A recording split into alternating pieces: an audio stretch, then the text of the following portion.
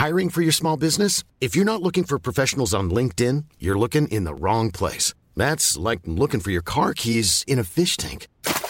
LinkedIn helps you hire professionals you can't find anywhere else, even those who aren't actively searching for a new job but might be open to the perfect role. In a given month, over 70% of LinkedIn users don't even visit other leading job sites. So start looking in the right place. With LinkedIn, you can hire professionals like a professional. Post your free job on linkedin.com/people today.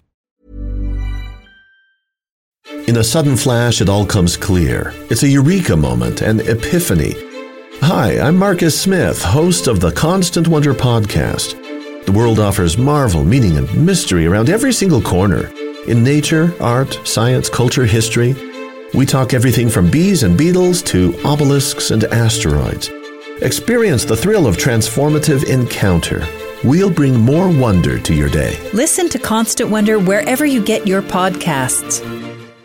Hello and welcome to a special edition of History Hacker. We have already put out today History Matters, which was a panel discussion about basically statue bashing and the events of the last week or so and why they were terrible. But we wanted to address separately the concept of Churchill, because this lit up in a bad way the Twitter of all the people that are kind of involved on this conversation. So Alina invited Roger Morehouse down, who's going to talk about German perspectives. Hi, Roger. Hi, how you doing? And to talk about Churchill and to kind of lead the opinion on this is Peter Caddick-Adams, who is currently working on a book about Churchill. Of course, published many books on World War II. Hi, Peter. Hi, Alex and Alina. Good morning. Oh, right. Where do we start? So the gist of it is, isn't it, that last week someone decided to deface a statue of Winston Churchill, and then suddenly he was the enemy of the people, and some of us were caught in the crosshairs because a lot of accusations were levelled at him. So we wanted to come on here and talk about the actual history and the context behind it, because it's something that you can't do on Twitter in 280 characters or whatever the hell it is. I think just to start us off, if you go back 10 years, you'll be offended by people.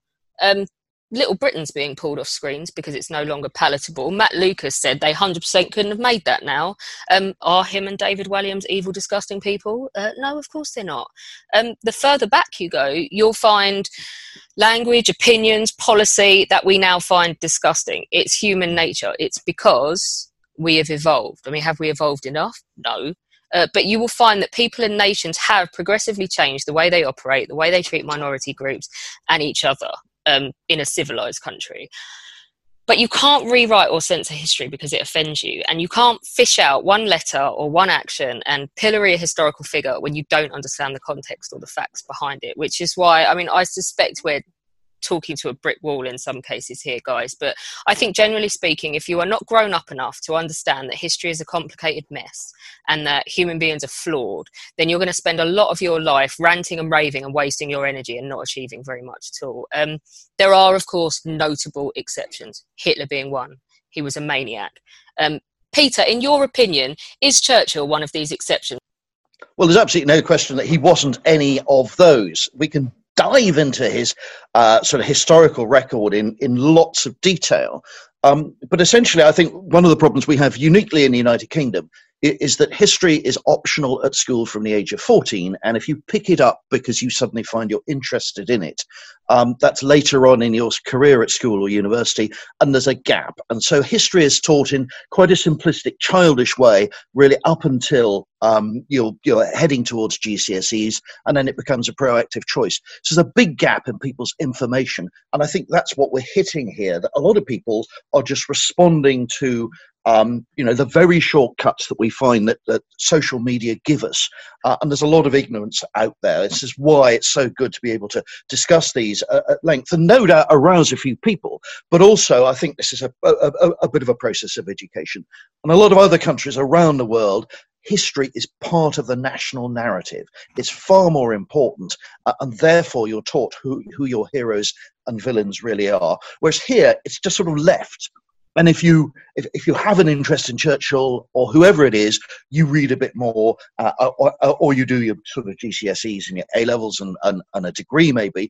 But that's what we're dealing with here. There's a sort of big black hole of ignorance about who Churchill was and what he contributes to world and British history. So that's my starting point. Mm-hmm. Okay, so there are three groups in the United Kingdom who really don't like Winston Churchill. One of the trade unions, because he allegedly sent the troops to suppress striking miners and other people before the First World War. So the extreme left have always been suspicious of him, despite the fact he worked in coalition with them very well throughout the Second World War. Then there's the Irish community, because Winston Churchill was Secretary of State for War in 1919 and 1920, at the height of the Irish Civil War, just prior to Irish independence. And then the third group are those from sort of the Indian community, because in the height of the Second World War, Churchill directed that that food would not go to Bengal, where there was a huge famine, and as a result, several million people died. And we need to examine the sort of wider context of why he might have done that. But of course, there was a big world war raging at the time, and there are plenty of good reasons for his defense. So there are three separate communities who all hate Winston Churchill for different reasons, but there is a commonality, and that is he is the government minister in charge of whatever was going on of the British government's sort of reaction, and therefore he's the figurehead and the target of people's wrath. Obviously, he did make statements, didn't he, about native populations being inferior to white ones, which were not rare at the time. That doesn't mean they're okay, but they weren't rare at the time. Can you put those in context for us? Yeah. So we can say that Winston Churchill made comments about different races and nationalities that today we would find unacceptable. Mm-hmm. And I'm not trying to defend those in any way at all, but what we can do is put them in context and say that what Winston Churchill wasn't was a racist or a white supremacist. What he was talking about, which is what he believed in at the time and is relevant to this debate, is that he believed in the British Empire. He thought that the governance from London was a good thing, and therefore in his mind, British governance around the world wasn't about keeping other people down. It was about bringing the benefits of what he saw from the United Kingdom to other countries in the world to help them grow in their own democratic institutions. And that's really at the heart of it. And therefore, growing up in the United Kingdom, where everyone was white, looking at other races, he was arrogant, I think, rather than being a racist. Mm-hmm. But if you remember that he's also been accused of putting down white trade unionists in the United Kingdom, the Irish population, his comments aren't directed against particular races or minorities. His comments are offensive to us today, but his heart is in the right place. This isn't all about London being the centre of the universe, better than everywhere else, and anyone whose skin colour is different is somehow inferior. That's not what he's saying, and that's not at the heart of what he believes. I mean, if we look at Winston Churchill's earlier career, his first military encounters were on what was then the northwest frontier of India, today Afghanistan, and then later on at the Battle of Omdurman in 1899 in North Africa, in Sudan. And in both cases, he was involved in saving the lives of his troops. And in both cases, there are recorded instances where some of the troops that he was instrumental in sheltering, in rescuing, in taking to safety when they were wounded, were those who were minority troops, whose skin color was different. So inbuilt in him, there is no inherent racism and sort of white supremacist ideas. We are laying later terminology onto his sort of political mindset and strategic vision. But if we look at the man, he's a good man. And when he sees people in distress, he does something about it, irrespective of their skin color, irrespective of their race, or of their nationality, or anything else. Yeah, I think as well as what you're saying, essentially, is that Churchill himself is not a white supremacist racist who hates ethnic minorities. What he does represent is the kind of imperial stance that we do now find, or people do now find, offensive about our history. And that he, like you say, because he is leading the government departments at the time, he becomes to epitomise a part of our history that we're now really not proud of. I think that's absolutely right. And you said that far more concisely than I, Alex. But essentially, if you want to accuse him of being an imperialist, of assuming that the British Empire has got it right and everyone else has got it wrong, then he's guilty. He's guilty 110%. But that's not the same as being a white supremacist or a racist. And his motivation, and that of many of his contemporaries from his times, which are, they're over 100 years ago now, well gone, is that of trying to bring the benefits of what he thought and assumed the United Kingdom and Great Britain had benefited from, and wanting to spread those around the world. And that's something completely different.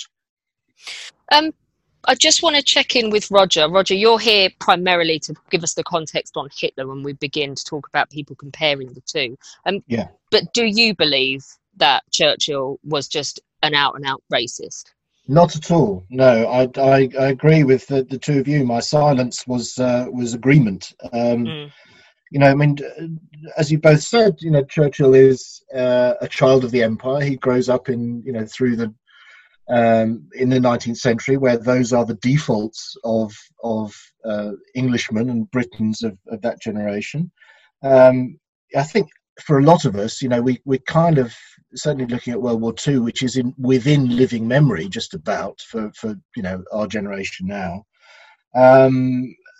We sort of forget that Churchill was pretty old already. He was already quite advanced in his years. I think he was 66 by the time he actually, took power in 1940, which is quite remarkable. So he's someone that, was preparing for retirement by the time he actually got to the defining moment of his life. And bear in mind again that, one of the most remarkable things I always think about Churchill is that a lot of his earlier enterprises and efforts and the things that he was associated with, look at Gallipoli, for example, essentially are failures. And I think by his own standards, until 1940, he would have counted himself probably to have been something of a failure, or at least a mixed success. So, he was someone that would be as critical of himself for decisions that he made and the rest of it as anyone else would be. But crucially, I think, though he makes mistakes, and there are, again, with that in parentheses, judged by modern standards, he had some opinions that are problematical. But, the good that he did in standing up to Hitler in 1940 and beyond, in leading that grand alliance that defeats Nazism, and standing up really, from my perspective, particularly looking at 1939, which is a bit of a sort of hobby horse of mine. Britain is all the sort of rational thought in 1940 and 1939 is for Britain to make terms with Germany, because it looks like a hopeless situation. But what Churchill does is to basically rally the nation and to give it a sort of a moral pitch and give it a moral cause and say, this is what we're fighting against. We're fighting against this racist barbarism. And that, I think, is absolutely honourable, what he did there. So, yes, there are errors, there are problems, there are errors, but the good that he did vastly outweighs any of those negatives, in my opinion. There was another accusation made last week that Churchill was guilty of genocide. Peter, can you tell us a bit more about the truth behind this? Well, yeah, certainly, Alina.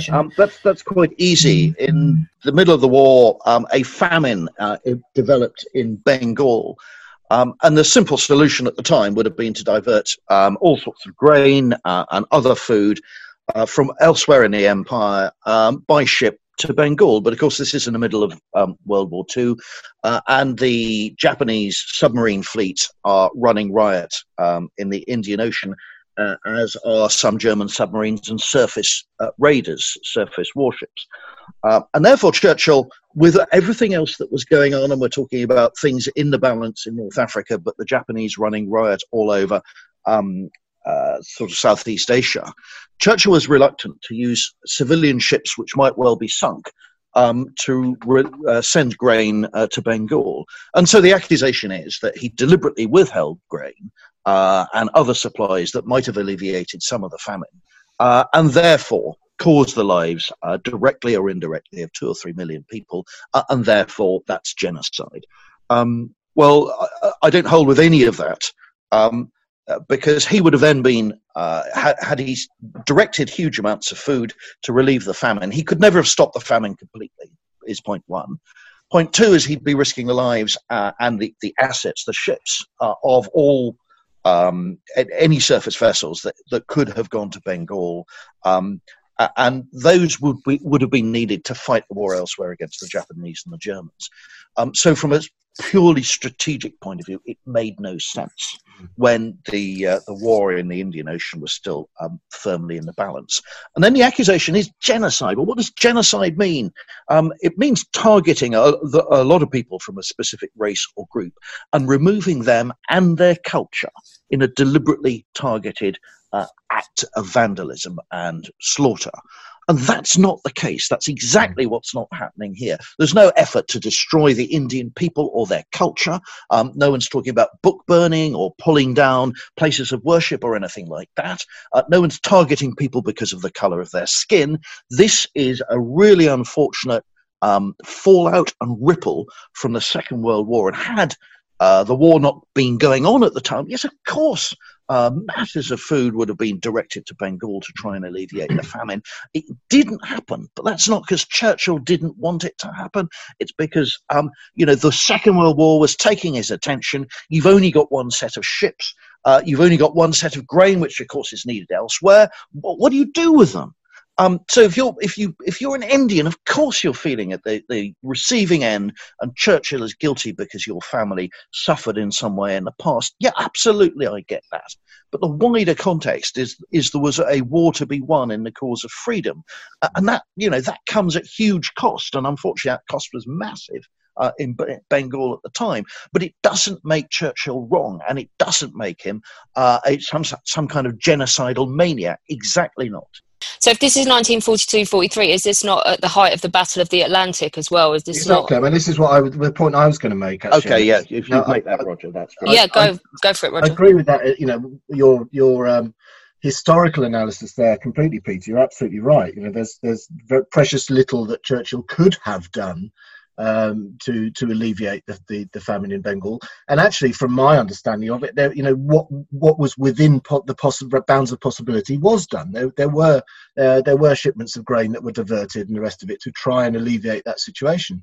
So it doesn't make historical sense to accuse him of genocide over Bengal, but it doesn't make logical sense either if we think about it. If we devote even the slightest sensible logical thought to this, why on earth would Churchill engage in some sort of genocidal policy of trying to starve the Bengalis in 1942-43 in the middle of a war? Why would he do that?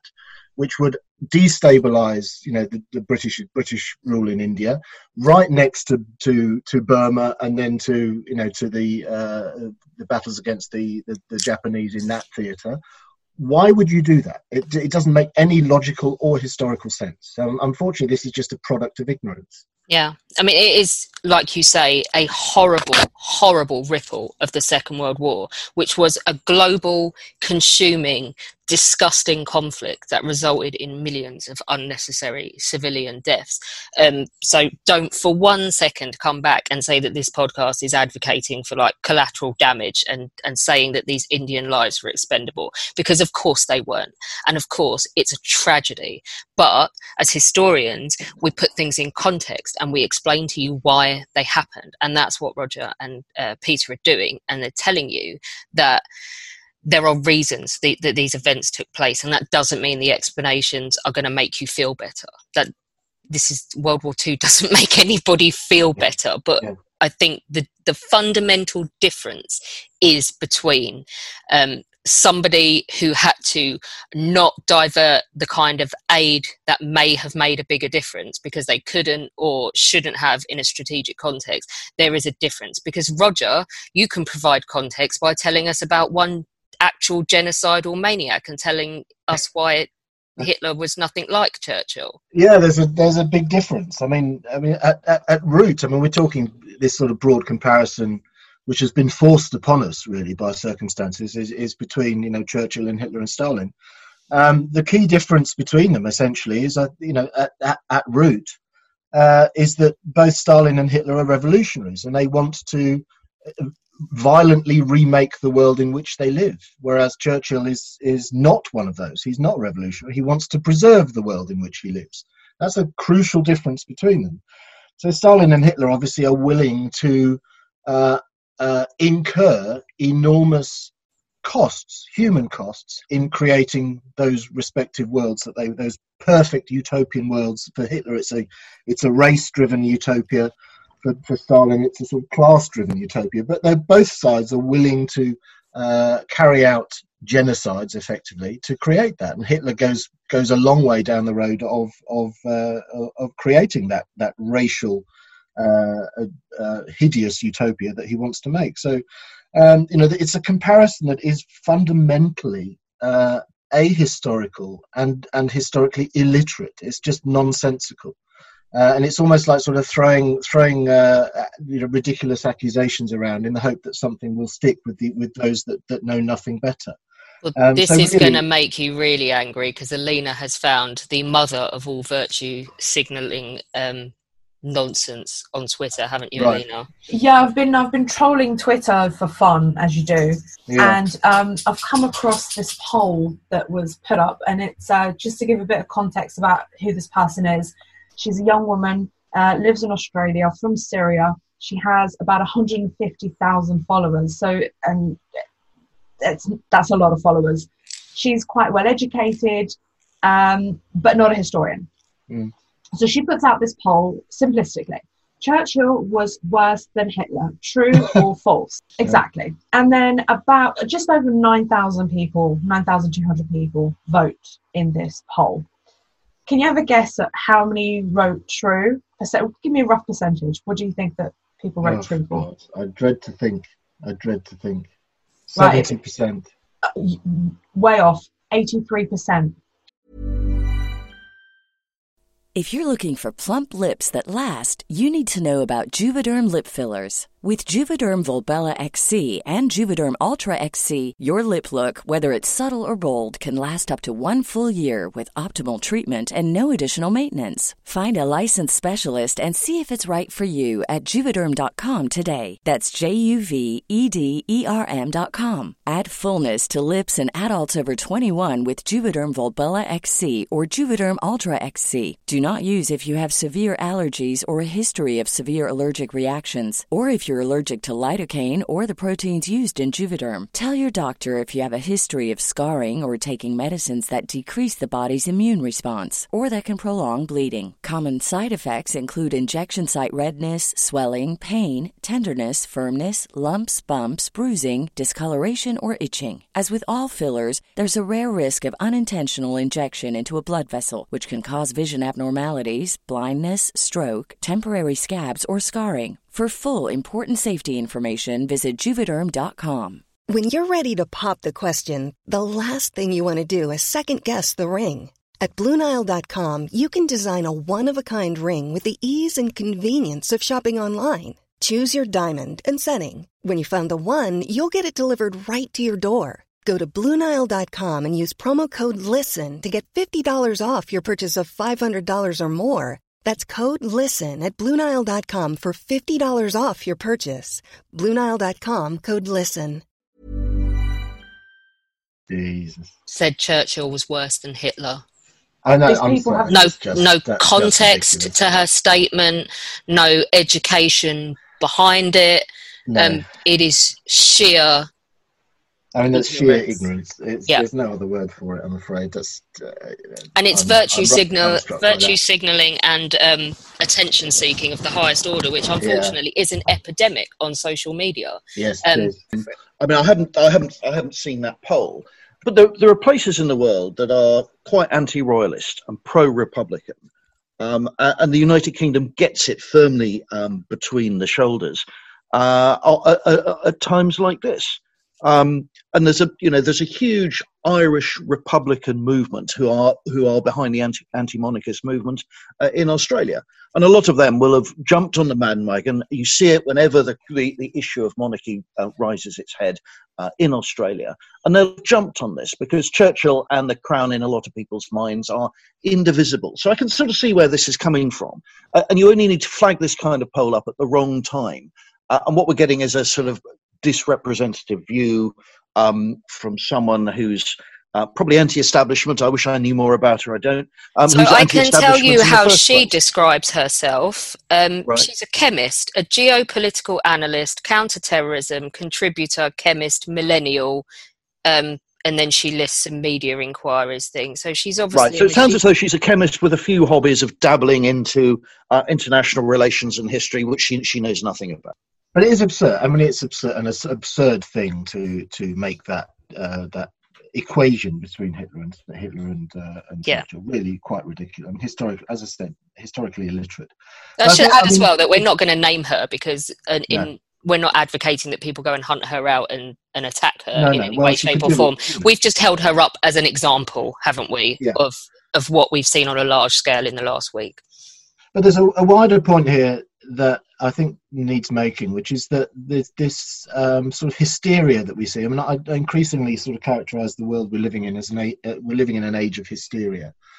But there's a wider issue here, is that of the elimination of nuance, which is one that I find quite worrying, because, we go into bat, and you've done very well with this, Alex. You've been very brave in putting your head above the parapet, as I've said to you. We deal in nuance. That to a large extent, that's what history is, right? It's the analysis, the presentation of the past, and a lot of that is saying that things are shades of grey, where the popular perception is maybe much more black and white. So that's a lot of what we do. But that's our job, isn't it? Never give a straight answer. Absolutely. You can't get no historian will give you a yes or no answer on anything. Absolutely right. But a lot of the sort of tone of, it's not even discussion, but the tone of the rhetoric that comes out of, in the last couple of weeks has been, first of all, hysterical, but it's a deliberate elimination of nuance. So it's black and white. You're either with us or you're against us. Churchill was a racist. He's just as bad as Hitler, and anyone that says otherwise is a racist as well. It's kind of, it's backing everyone into a corner where you're either black or you're white. In that sense that you're either with us or against us. It's a binary thing, and life just isn't like that. And certainly, historianship isn't like that. That's not the way it works. And actually, I have to say that sort of deliberate elimination of nuance is a key component of totalitarian systems. That's what Stalin does. That's what Hitler does. It's actually not what Churchill does historically. Not at all. So this is a very sort of totalitarian mindset, which I find quite unsettling. I really, it bothers me that there are a lot of rather nasty trends going on beneath the surface at the moment, and this is one of them, which I find profoundly worrying. Peter? Yeah, I mean, if we're looking at Churchill as a particular character, what he is all-encompassing. He's a man who's in the business of promoting the British Empire, and whatever we think about it now, at that time it was seen as a good thing. And it encompasses every different kind of race, culture, and nationality, and Churchill is not differentiating between the two. He's an inclusive historian. He's completely colourblind as far as people are concerned. And yes, he makes derogatory comments, but they're taken out of context. I mean, he knows that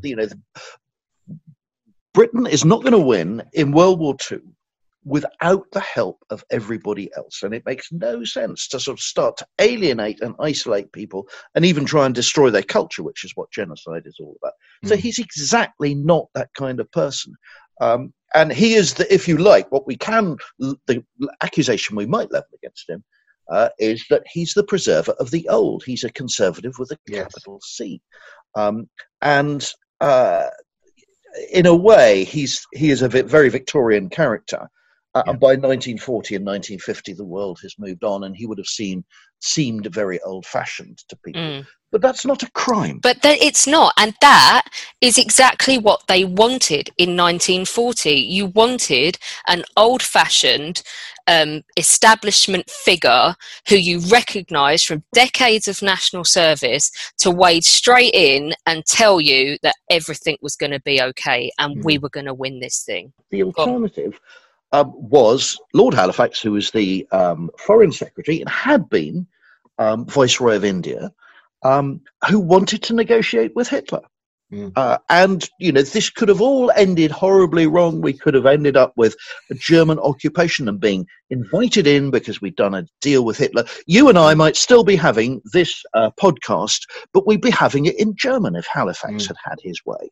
Didn't. Everything that was happening in Europe would then have come to the United Kingdom with the targeting of the minorities and the Jewish population. Everything about Churchill is wrong. Then you're also inviting that alternative history in, which is infinitely worse than what actually happened in the Second World War, and we'd be in a very different place today. That alternative history would have been genuinely genocidal as well, Peter. That's people have to understand. One thing that came up again and again yesterday was the fact that the reason I'm not saying, none of us are saying that Churchill was perfect. He could be an absolute ratbag. People knew he was a ratbag, but they also knew he was an effective ratbag as a politician. And you don't survive as a politician and a public figure for the length of time that he did without having that element about you. But it came up time and time again yesterday that we enjoy the freedom to protest and say things like this, because and to have movements like Black Lives Matter because of people like Churchill in our history. And I think it's important as well when we're talking about genocide and Hitler. One thing that Alina does constantly is try and Hitler would not have just eradicated the Jews, would he, Alina? Yeah, Hitler would have eradicated everyone. Homosexuals, gypsies, everyone. Anyone who didn't fit in to his ideology and the Nazis' warped concept of a better world would have gone. And that included a lot of religious minorities, Jehovah's Witnesses, for example, were that were targeted as well. And in the end, he was killing Roman Catholics and Protestant pastors, people like Dietrich Bonhoeffer. So even if you're an ordinary, middle-of-the-road Christian of whatever faith or creed, you'd have been targeted and ended up in a concentration camp and dead at the end of the full sort of process of Nazi rule. So and this is the realistic alternative history of not having Churchill. This is the point that I think people often miss is there's a sort of rather lazy description often of Nazi Germany as sort of, in some way sort of a conservative, radical conservative idea, Nazism, but it's absolutely not. It's fundamentally revolutionary. You don't get more revolutionary than wiping out 6 million of a population that you despise. That's a revolutionary policy by anyone's standards. So you have to understand that Nazism it is fundamentally revolutionary in its outlook, and it's the other end of the spectrum from where Churchill is. So to compare the two frankly is ridiculous. And I think one of the most offensive sights I saw was not the spray painting on Churchill's statue that first weekend of Churchill was a racist. It was the fact that the white extreme minorities, who were the white supremacists, came that second weekend, stood round the statue and were giving Nazi salutes and shouting "Sieg Heil," because Churchill and they had absolutely nothing in common. Absolutely right. He was all about abolishing them, making sure that they didn't dominate the world, and yet through some warped sense of reality, they think they've got some kind of affinity with the great Winston Churchill. Absolutely not in any way at all. Alina, I just want to ask you, as someone who researches the very worst of what the Nazis did to people, how offended are you by people slinging around accusations about other people and saying, oh, they were just like them? I find it really disgusting. It's you're desecrating the memory. Because you're not a Churchill scholar. You pointedly said it's not your area. But when someone says, oh yeah, he was just like Hitler, how much does that offend you as someone who has to sit and wade through what Hitler did to people in Auschwitz? I mean, I'm not the biggest fan of Churchill, obviously, because of what happened with Poland. But he was comparing him to Hitler. You're desecrating the memory of the millions of people that were murdered by Hitler, that were murdered by Stalin. It's I can't understand how you can compare a man who fought for the freedom of Europe and a man who decided to murder and brutally murder millions of people. I think it's just that coming from you is really significant to me, because like you said, I mean, you're not a Churchill fan. You don't hate him, but obviously, like Peter was saying, the Irish have their issues with Churchill, the Indians have their issues with Churchill, and it's usually because of some form of policy that he enacted. And with you, it's of course Poland.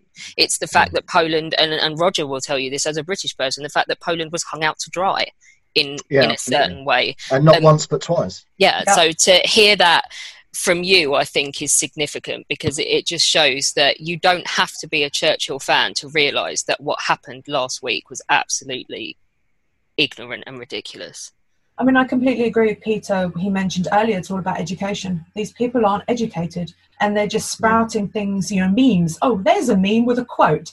Let's take that out of context completely, because it's just a quote, Or let me put a poll up to get attention for myself with my profile picture where I'm doing a really pretty fish pout at everyone. Let's get followers. I wonder what my agenda is on Twitter.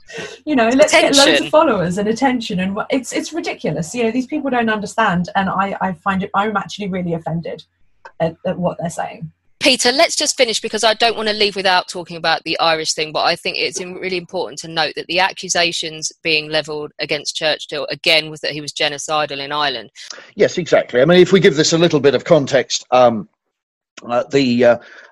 those wanting independence for Ireland had risen up in the Easter Rebellion in 1916 in the middle of the First World War, and had been a sort of insurgency movement against the British, and of course Southern Ireland then, as it was referred to, was part of the United Kingdom, and only gained independence later on in 1922.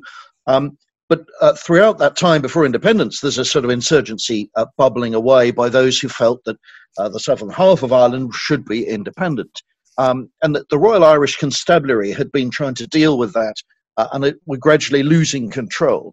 And so an auxiliary force called the Black and Tans were first raised of unemployed soldiers, put under command of, let's face it, a really dubious British officer called Gerald Smith, or Gerald Smythe, Smith with a Y.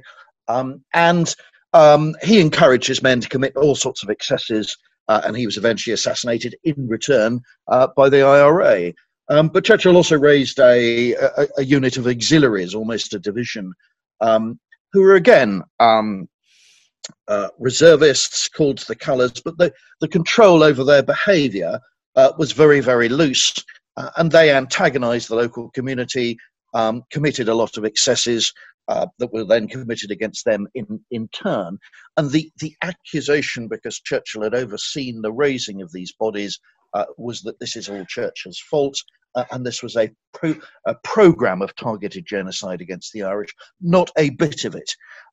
Churchill's unfortunate in his choice, perhaps, of some of the leaders, but it's a policy that anyone else would have gone to raise another force to send them in, and try and keep law and order. This is what it was all about.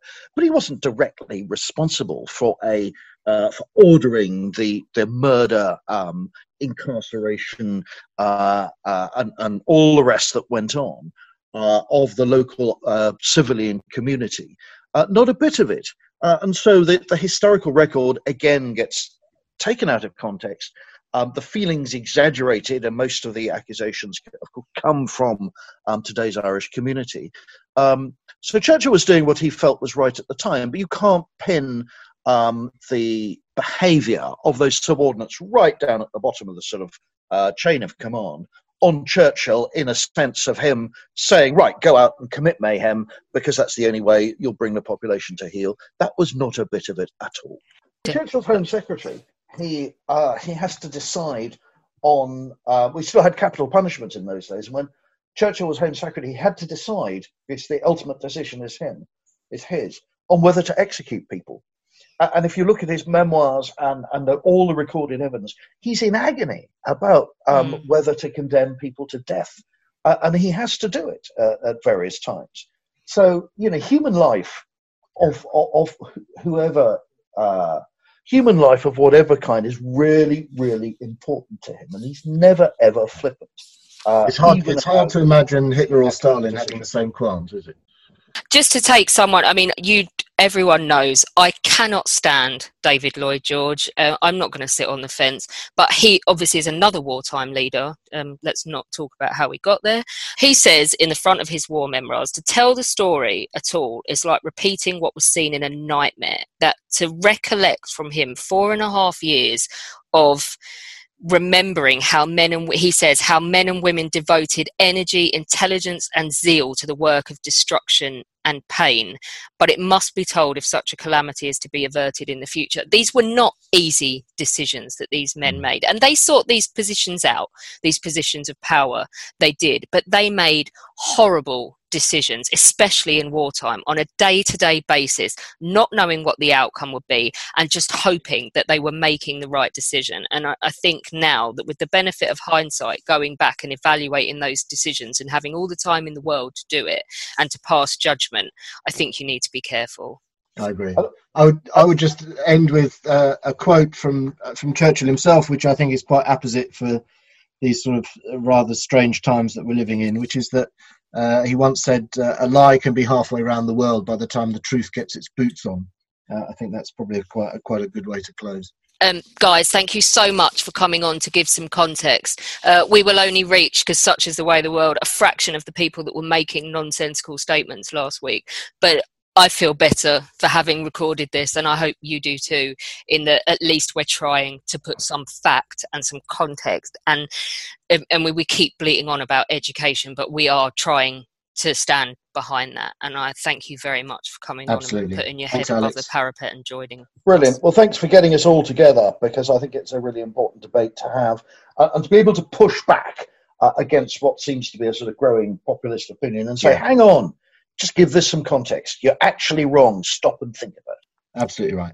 Join us tomorrow when we will be talking to Zach White and Marcus Cribb to mark the 205th anniversary of the Battle of Waterloo. If you are one of these people that knows what the battle was and know it existed, but really can't tell anyone anything about it and would like to understand it more, this is perfect for you, because they went from point A to point B and everything in between and gave us a rundown of the 18th of June, 1815. It's a really good chat.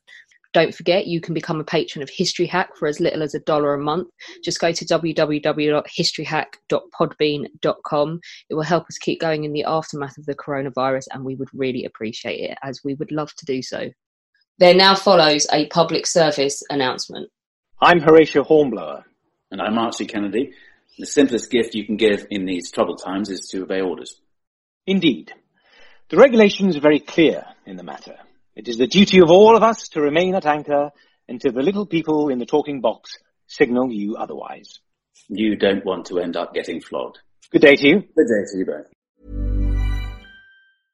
Imagine the softest sheets you've ever felt. Now imagine them getting even softer over time. That's what you'll feel with Boll & Branch's organic cotton sheets. In a recent customer survey, 96% replied that Boll & Branch sheets get softer with every wash. Start getting your best night's sleep in these sheets that get softer and softer for years to come. Try their sheets with a 30-night guarantee. Plus, get 15% off your first order at bollandbranch.com. Code BUTTERY. Exclusions apply. See site for details.